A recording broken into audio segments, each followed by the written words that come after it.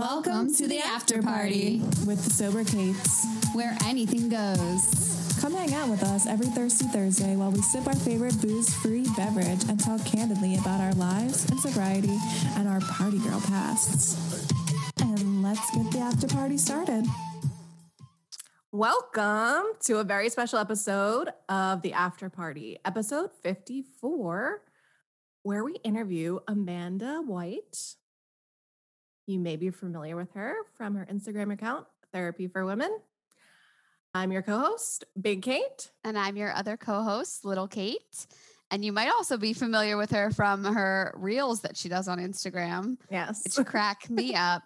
But Amanda White is a licensed professional counselor, and she is the founder and lead therapist at Therapy for Women, which is located in Philadelphia, but also in other states now, right? Yes, we have other therapists licensed in other states, but our actual office is in Philadelphia. Well, welcome. Thank you so much for having me, guys. Sure. You know that we're partial to our Philly girls. Yes, I love it. Just makes things easier when we have like that connection and know the person. Other than the sobriety. Yeah. Yeah. So let's jump right in. You are sober as well, correct? Yes, I am. What is your sobriety date? My sobriety date is Memorial Day of 6.5 years ago. So what is... Well, it wouldn't be a half year because Memorial Day is this week, right? Oh, sorry. Labor Day. Sorry. Okay. Sorry. I always get Memorial Day and Labor Day confused. Okay.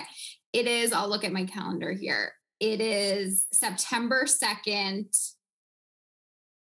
Oh my goodness. 2014? Yes, 2014. Thank you. Yes, that is, I had a very rough Labor Day over 6 years ago, and that was my last drink. In there? Yeah, for sure. Yeah. Well, congratulations. Thank you. Thank you. Do you want to elaborate a little bit more about your Labor Day weekend that led up to that decision? Yeah. I mean, for me, I feel like the best way I can describe it is drinking was for me like friends in a bottle. It just felt like I had a lot of social anxiety growing up. I moved a bunch growing up, and I really struggled with friendships and making connections. And when I first drank in high school, it just felt like the thing that was missing from my life. It felt like I'm this better version of myself. I'm outgoing, I'm social, I'm funny. And it really helped me manage my emotions, which I also loved. So I drank through college and after college. And I also dabbled with Adderall, which made the drinking blackouts way, way, way worse, especially if you coupled that with like not eating. And that was like probably one of my biggest problems is I had pretty horrific blackouts and put myself in some very dangerous positions and really put my friends in some terrible positions. But I was able to justify it to myself as it's college. This is what people do. Even though my friends were like, this isn't normal. This is really intense.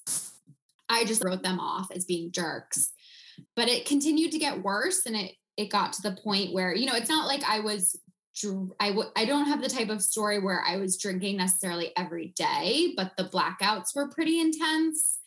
And by the time I graduated college, I feel like a very good example of just kind of one of my bottoms was when we went to Beach Week for our like senior year of graduation. And there was like a bunch of girls all packed into one house, and a bunch of people all were sharing bunk beds in multiple rooms. And I had a room with like 2 queen size beds by myself because no one wanted to room with me because I was just so out of control. Oh, that's kind of a good situation for you. That's ideal introvert, which I am. Like that's the ideal situation. Yes. And it just continued from there. And it's funny because I feel like a lot of people, when I said I was going to stop drinking, I like my parents didn't think I should really, but they didn't see me in college, and they saw a few blackouts and things like that. And they were definitely concerned when they saw like how much wine I would drink sometimes, but they were very afraid of what would happen to me if I stopped drinking. And my mom worried like I would never get married or be successful. But yeah, it just continued. And I think like another really good example of just the insanity of it was I was in graduate school to become a therapist, and I was working at an addiction rehab. And I would talk to people about, like, granted, it was more drugs than alcohol. But there's like this, I have a memory of like being at my 5-year like high school reunion, being so blacked out after being kicked out from like bars, and like talking to people about how great I was, that I was like counseling other people, like getting sober while I clearly had a huge problem. So I was lucky enough to have a particularly bad night that Labor Day, and really realized I wasn't going to be able to keep doing this. My last drink, I woke up and I taught yoga drunk. I was a yoga teacher at the time. And that to me, I was like, oh my God, this is going to continue and I'm not going to be able to become a therapist. And I haven't drank since. Was it hot yoga? It was hot yoga. Ugh. Oh gosh. So prior to that Labor Day weekend, did you have any attempts at stopping? Or was just like, I would try to cut down on my drinking. I never attempted to stop before then. I was very, very into cutting down. So I did the whole, beer only, wine only, shots only, which is I was like, if I can measure them and only take 3, that will work. Like mixed drinks, like all kinds of different things, drinking water in between, not pre-gaming, all that kind of stuff. And I did have my therapist, when we had talked about it, she encouraged me to try to stop for 30 days. And that summer, and I lied and said I did. And I only really stopped for 2 weeks, but I was in an interesting position where I think I was able to accept it a little bit easier because I had an eating disorder also. So I was in a group in therapy with other people who were struggling with other addictions. And that's also what made me be like, oh my God, my alcohol use is looking more and more like what they used to talk about. So I was lucky that I already had some of those connections and relationships. And I started to recognize how much overlap there was between my eating disorder and my drinking. And I also really realized I wasn't going to be able to continue to be in recovery from my eating disorder if I kept drinking like this. That's very similar to both of our stories, with the trying to control it, limiting yourself, giving yourself rules to try to become normal. Oh, I can be a normal drinker. That's just the goal. I don't want to stop. I just want to be a normal drinker. Go home when the bars close and sip on a beer. Yeah. Yes. Which is weird because all 3 of us started drinking to feel normal. So yeah. Yeah, right. It works until it doesn't work at all. Yes. Well, and most of the time, like you said, in college and all that, you don't know that you're any different from other people. Yeah. You just think that the blackouts, oh, maybe something's wrong with me, or maybe everybody's blacking out. Mm-hmm. Nobody sits down as a group and says, wow, that was really not responsible last night, what we did. Right. Exactly. And I think it's just so easy to justify too, especially depending on the group of people you're hanging out with. So it's easy to, I hung out with people who drank a lot. So it felt easy and normal that I fit in with them. Yeah. And everybody had their turn for embarrassment. Yeah, exactly. And you would share stories, and that was part of your friendship. Right. Yes, definitely. Yeah. So now that you're in long-term sobriety, yeah, what would you consider to be in your sober toolkit, or on the after party, we call it sober fanny pack? Love it. Love it. I would say the biggest one for me is movement, exercise in some capacity. I grew up figure skating, so I always movement has always been very important to me. I was a yoga teacher, like I said. So whether that's getting outside for a walk or spinning or stretching, even, that is so, so important that I do on some capacity every day. I find that, I'm a therapist, so I talk a lot during the day and listen a lot. So being able to like process things non-verbally is really important to me. So that's probably one of the biggest ones. Other ones, I mean, friends, having a community, having other sober women in my life who I can talk to about these things is so extremely important to me. So anyone who's listening, I highly recommend connecting with at least one other person who understands what you've been through. Therapy. I love therapy. I still go to therapy. I'm a therapist who goes to therapy. You know, books. I love to read. My family, being outside, meditation. Those are kind of my big ones. Seltzer and mocktails, I think, are also very important. I've recently gotten into mocktails, and I think that it makes a really big difference in just like feeling like you can have something that's fun. Yes, I agree on that. It's always nice to be hydrated, but sometimes it's just when you see other people drinking and you have a water, you're like, okay, well, I'm just like doubly left out now. Yeah, totally. So it's been really cool to see all the new types of, you know, sober or alcohol-free options that exist. Yes. That come out.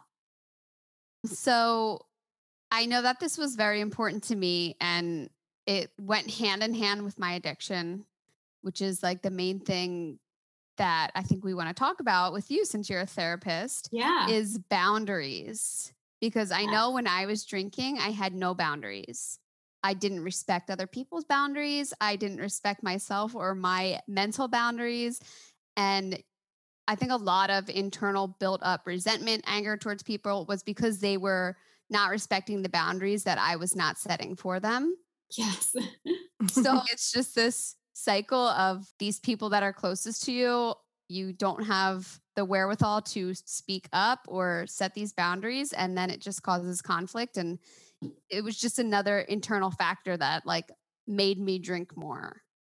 So I think boundaries now is like this whole buzzword is you see it everywhere because I think I know our parents' generations, my dad doesn't have boundaries with his parents. Like it wasn't a generation of boundaries. Yeah. So now we're all becoming aware of how we set boundaries and have, you know, more self-respect for ourself and our self-care. So like, how would you define boundaries? So a boundary is a limit, essentially, in some capacity. Some people also say it's a consequence, but I think the basic way to understand a boundary, I love giving an example of a physical boundary is like a fence around a yard, right? So it like determines where someone can and cannot walk. It can protect your grass or the space. And I think it's helpful to think about that because the fence doesn't exist to punish the person walking by, right? Like that fence exists depending on the person. Now, someone who lives there or is your friend might have like the code to get into your fence, right? So it doesn't mean that we have to have our boundaries all be the same for everyone. But I think a big thing that prevents people from setting boundaries, obviously it can be uncomfortable and if you haven't done it before, but people sometimes think that boundaries are mean. So I like to use that example because I never walk by a fence and think this fence is, you know, someone shouldn't have a fence up because they don't want me walking on their grass. I think thanks for letting me know where the path is. Yeah. So that's kind of how I define it. And I loved what you said, little Kate, about, you know, your own boundaries. I also really, really relate to that because when I was drinking, I also didn't have boundaries. I also feel like especially if you have people pleasing tendencies, it can be easy to kind of get stuck in drinking to deal with the frustration or drinking to deal with how uncomfortable you feel when if you set a boundary, you might be able to have some of that discomfort go away. Yeah, I think while we were drinking, we didn't even know that boundaries were an option. Yeah. And I think like it's helpful to remember that our parents don't know boundaries because, I mean, literally, if you think about counseling and therapy and how long it's existed, it hasn't existed that long. I mean, it didn't really become a thing until 1940. So I think that can be helpful to remember too, that our parents were raised by people who lived through the Great Depression and just thought if you had enough food that everything would be perfect and great. And now we're all realizing that that's not true. Mental health is a thing. Yeah, for sure. In your role as a therapist, what are some causes of a lack of boundaries that you've encountered, or like where can they stem from? Like family patterns, social anxieties, lack of self-identity?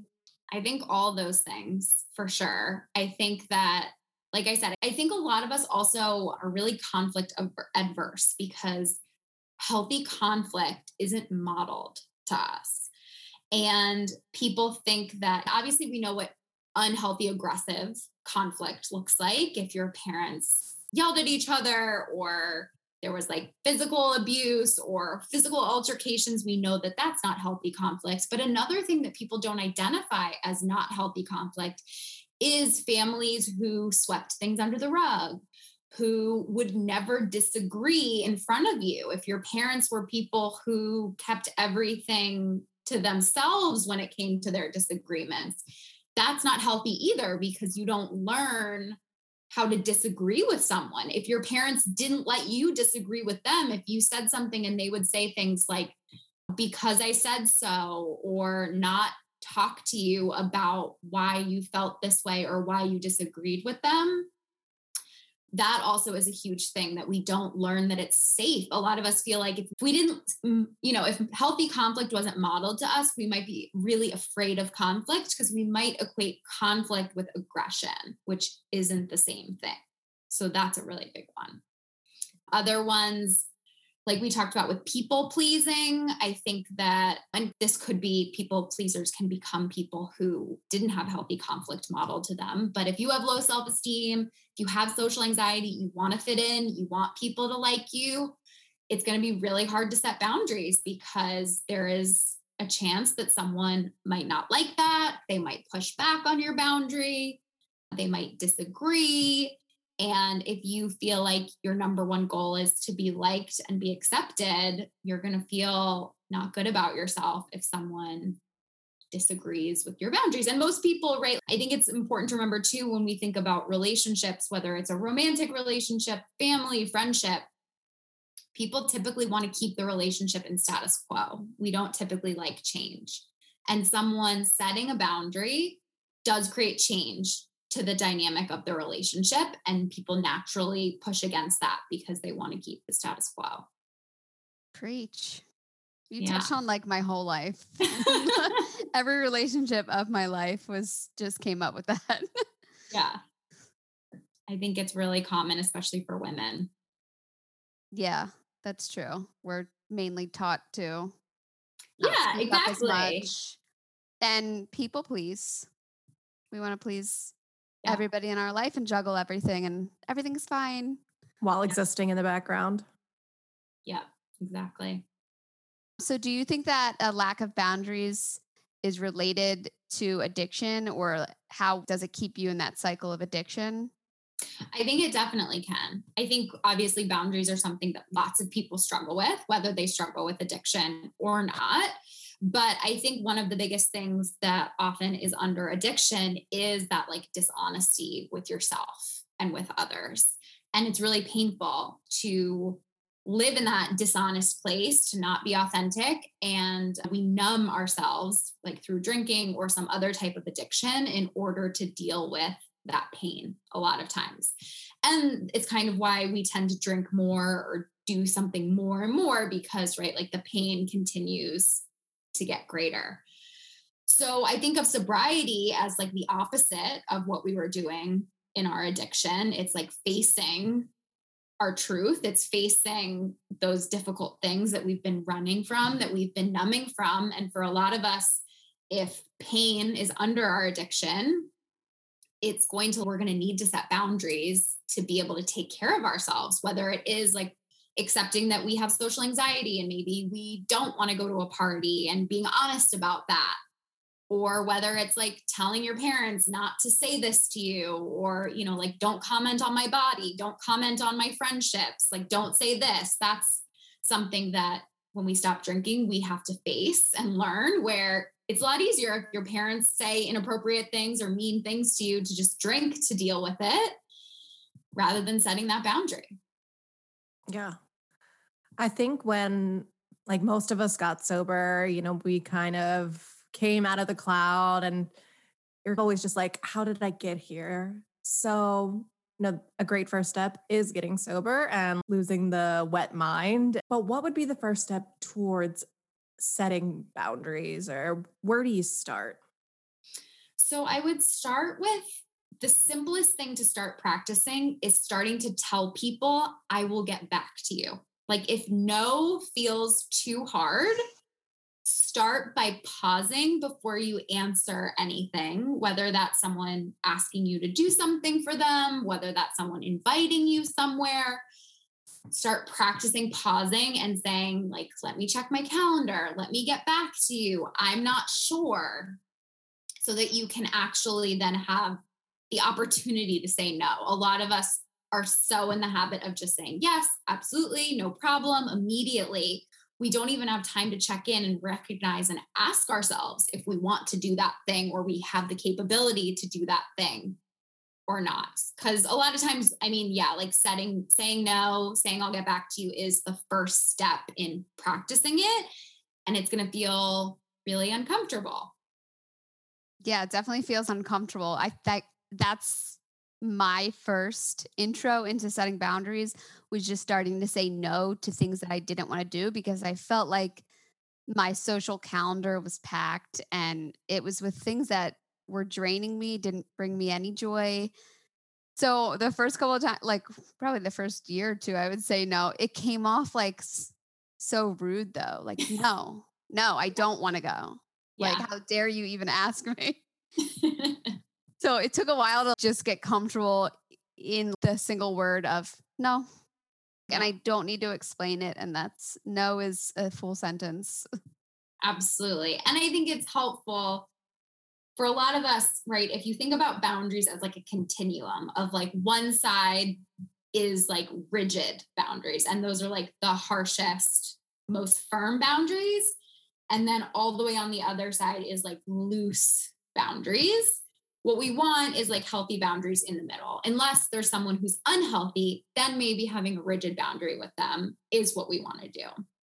So I think like little Kate, that makes a lot of sense. With a lot of times, I think we can swing, right? If we're someone who had no boundaries, sometimes we can swing to being like mad at someone or just being super rigid in the boundaries that we have because we've neglected ourselves for so long. And that's a normal thing to swing kind of to one side before we can come back to the middle and be a little more flexible.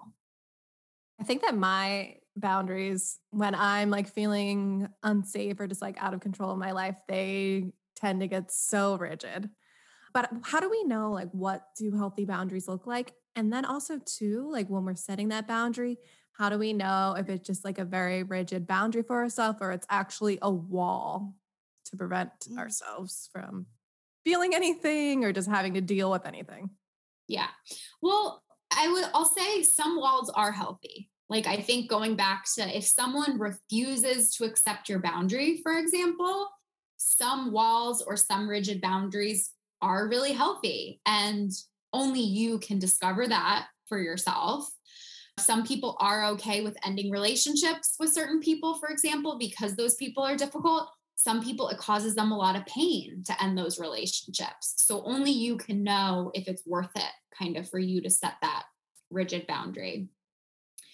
But if we're talking about things in terms of what you were saying, Big Kate, about like whether the rigid boundary is preventing us from connection or things like that, I think a helpful way to look at it is, are you so rigid that like, would you like to be able to have more flexibility in doing something? Are you using that boundary to check out of your life? Are you using, I say often like rigid boundaries aren't unhealthy.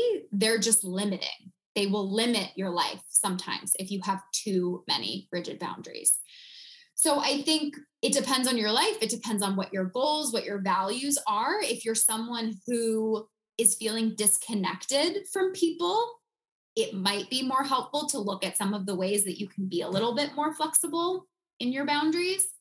If you're someone who is on the other side and feeling more like you say yes to everything, you have too many commitments, too many obligations, then you're going to want to go towards having more firm boundaries. So it's a little complicated because it's so unique, but I think about your values, think about what you want, and that will help guide whether you need firmer or less firm boundaries. And the good thing is, I mean, you can experiment also. Like, if maybe you need to practice setting firm boundaries for a while, and then maybe you're like, I'm missing a lot of things and I would actually like to go to some more things, or I miss this person and maybe they annoy me sometimes, but maybe it is worth it to see them in a group or something like that. And then maybe you loosen that boundary and you go to something.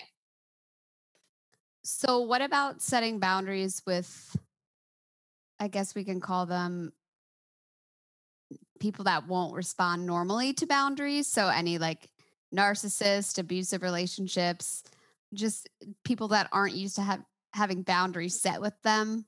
Yeah. How do you react if it's somebody that especially you want in your life and they won't respect your boundaries? Like, what is the right way to set a boundary with them?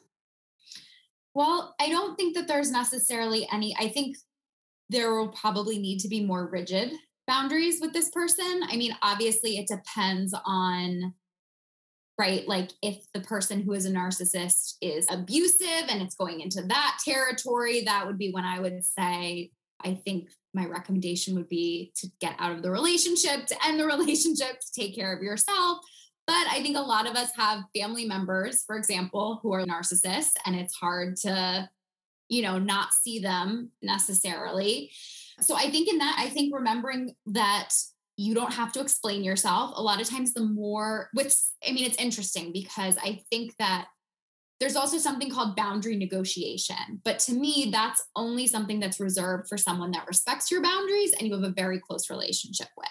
So boundary negotiation often happens in romantic relationships where maybe you set the boundary of, I need alone time this many times a week. Your partner says, I need connection this many times a week. And then you guys come up with a compromise of a way to take care of both of you. But when we're talking about someone who's more distant to us, who might be a narcissist, who doesn't respect our boundaries, that's where I would say as little as possible, because a narcissist or someone who doesn't respect our boundaries is going to take almost anything we say and try to manipulate us into letting our boundary down. So the more you can remember no as a complete sentence. If they ask you why, you can literally repeat what you said. You don't owe them an explanation. You don't need to tell them why. You can remove yourself from the situation if you have to. That's my best recommendation. If they can't respect your boundaries, remove yourself from the situation if possible. Yes, less is more. The more that they bump heads with your boundaries, the less you owe them. Yeah. And I think that people also sometimes get a rise out of pushing back against someone's boundaries and challenging them and trying to make them justify why they have this boundary. And you don't owe someone an explanation just because they ask you a question. Just because someone asks you a question doesn't mean you have to answer it. That's funny that you're saying that we're talking about this, because now I'm thinking about my relationship with my husband, and I give him with physical boundaries. Yeah. I'm not as respectful to his. So I'm very don't touch me. I don't want to be touched, but I'm going to be all on top of you, but don't touch me. But I'm going to play with your hair and hit your butt. And he's like, I don't like when you do that. Please stop. And I'm like, no. So now I'm like, oh shit. That's a boundary. I'm not as prone to seeing boundaries. So now I'm like, okay, I have to start respecting physical touch as a boundary as well. Yes. And I think it's a good thing for us I think having those moments though can help us, because I think that sometimes we can get caught in my boundaries and what I need. But it's also really and we can demonize people who don't respect our boundaries. But if we can have those moments of recognizing, we all disrespect people's boundaries on some level. And it doesn't mean we're a bad person. Sometimes we're not paying attention. So I think being able to humanize that and being able to recognize where you've, made a mistake or disrespected someone else's boundaries can be really helpful in the learning process of it all. Yes. I will stop slapping his butt. So how then do you think, what's the best advice you have for us sticking to our boundaries? Like if we have boundaries within ourselves, not with any external people, Yeah. but our internal boundaries usually are the hardest ones, I feel like, to stick with. So what's your best advice for how to stick with that? Totally. I agree with you. I think they are some of the hardest for sure, because only you know, really, if you've broken a boundary with yourself. I prefer the word boundary when setting these things compared to a rule, because I think that rules sometimes can feel very limiting, very black and white, very you broke it or you didn't. Where I think the whole point of a boundary is that there is flexibility, that it can change and move as needed as your life changes. So I think it's important to give yourself grace for your boundaries with yourself might change. I think one of the best things that can help people is remembering that if you break your word to yourself constantly, it's one of the quickest ways that we kill our self-esteem, because then you can't trust yourself and you don't believe your own word when you tell yourself something. So if you can remember that, sometimes that can help people feel like they will, like I would prefer people, and I would recommend people set less boundaries with themselves initially than set all of these boundaries and then break them. And then none of the boundaries mean anything.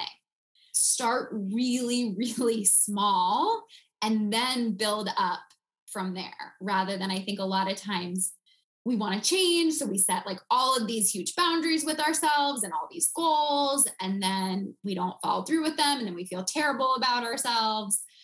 And it just creates this whole cycle of shame, where if we start really small and we build from there, it might not feel as satisfying initially. It does help over time. Yeah, I think that's with anything that you're starting out on. Start small. Yes. And then the shame cycle, it's if you're trying to begin setting boundaries with yourself to begin with, maybe your self-esteem was low to begin with. So it's my mindfulness coach always tells me, like, you're doing the best that you can. This is your best at this moment. So yes, you don't have to be the best, but this is the best that you can do right now. Yeah. And I think self-compassion can be so helpful in setting boundaries, in like recognizing that you're human and you struggle, and other people in your position might struggle with this too.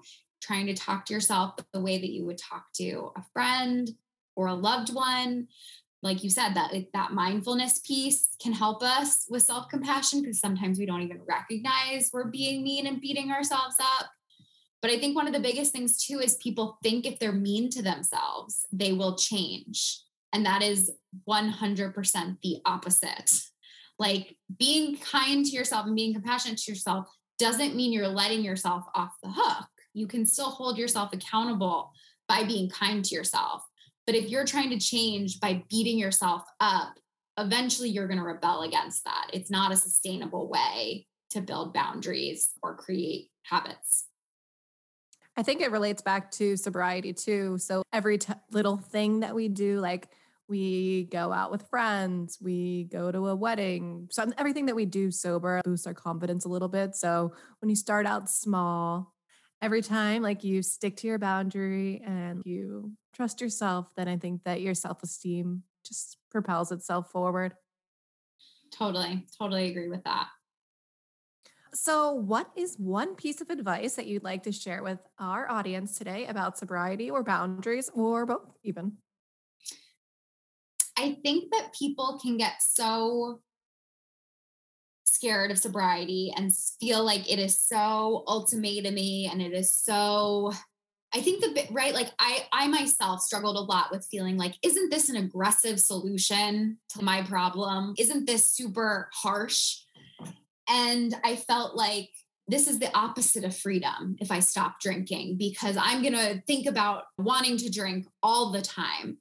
And one thing I wish people knew was actually that's like the opposite. Once you stop drinking and you start creating a life that you don't want to escape, that's fulfilling, I'm not saying it won't be scary or hard at first. It is going to feel like freedom like you've never experienced before, because you don't, right? Like constantly worrying about your drinking or how much you're going to drink is really draining and exhausting. And if you take that option away and you commit to not drinking, it's going to be hard at first, but on the other side is just, you know yourself on a deeper level. It's one of the best things you can do for your mental health. And it's just like freedom. Like I feel like it's still the best thing that I ever did for myself in my life. Yeah, I always think of it too, like it's one less thing I have to worry about. There's so many other things that I'm like busy worrying about, but I don't have to worry about how I'm going to get home because I can drive, or if I like, am I going to oversleep, or how am I going to feel when I wake up? It's just one less huge factor that is going to cause me more anxiety thinking about working around my drinking schedule. So it's like if all I do is lay on the couch and eat chips all day, okay, that's fine. I don't have to worry about why I'm laying here and like feeling the shame of laying here. Yes. I know if I'm laying here, maybe my body needs it, and it's not because I beat it up with alcohol the night before. Absolutely. Right. Or that you're deep into a shame spiral and you're just eating a bag of chips so you don't have to think about what the hell happened over the weekend. Yeah, I think it's really hard to have good self-esteem if you have problematic drinking of any kind, because there's going to be so much shame that accompanies that. And it's really, really hard to work through shame if you're constantly in a spot where you're creating shame for yourself, because you can't, as much as you want to try to control it. I mean, we all do like our brains are not online when we're under the influence. So it's really hard to control and not do things that are out of line with your values. So one of the best ways to live a life that you're proud of is to not do something where you're not there during it. Yes. I still do embarrassing things, but I don't feel shameful about them. Exactly. Right. And there's a difference between embarrassment and shame. Definitely. All right. Well, we've had an amazing time with you. Tell our listeners where they can find you.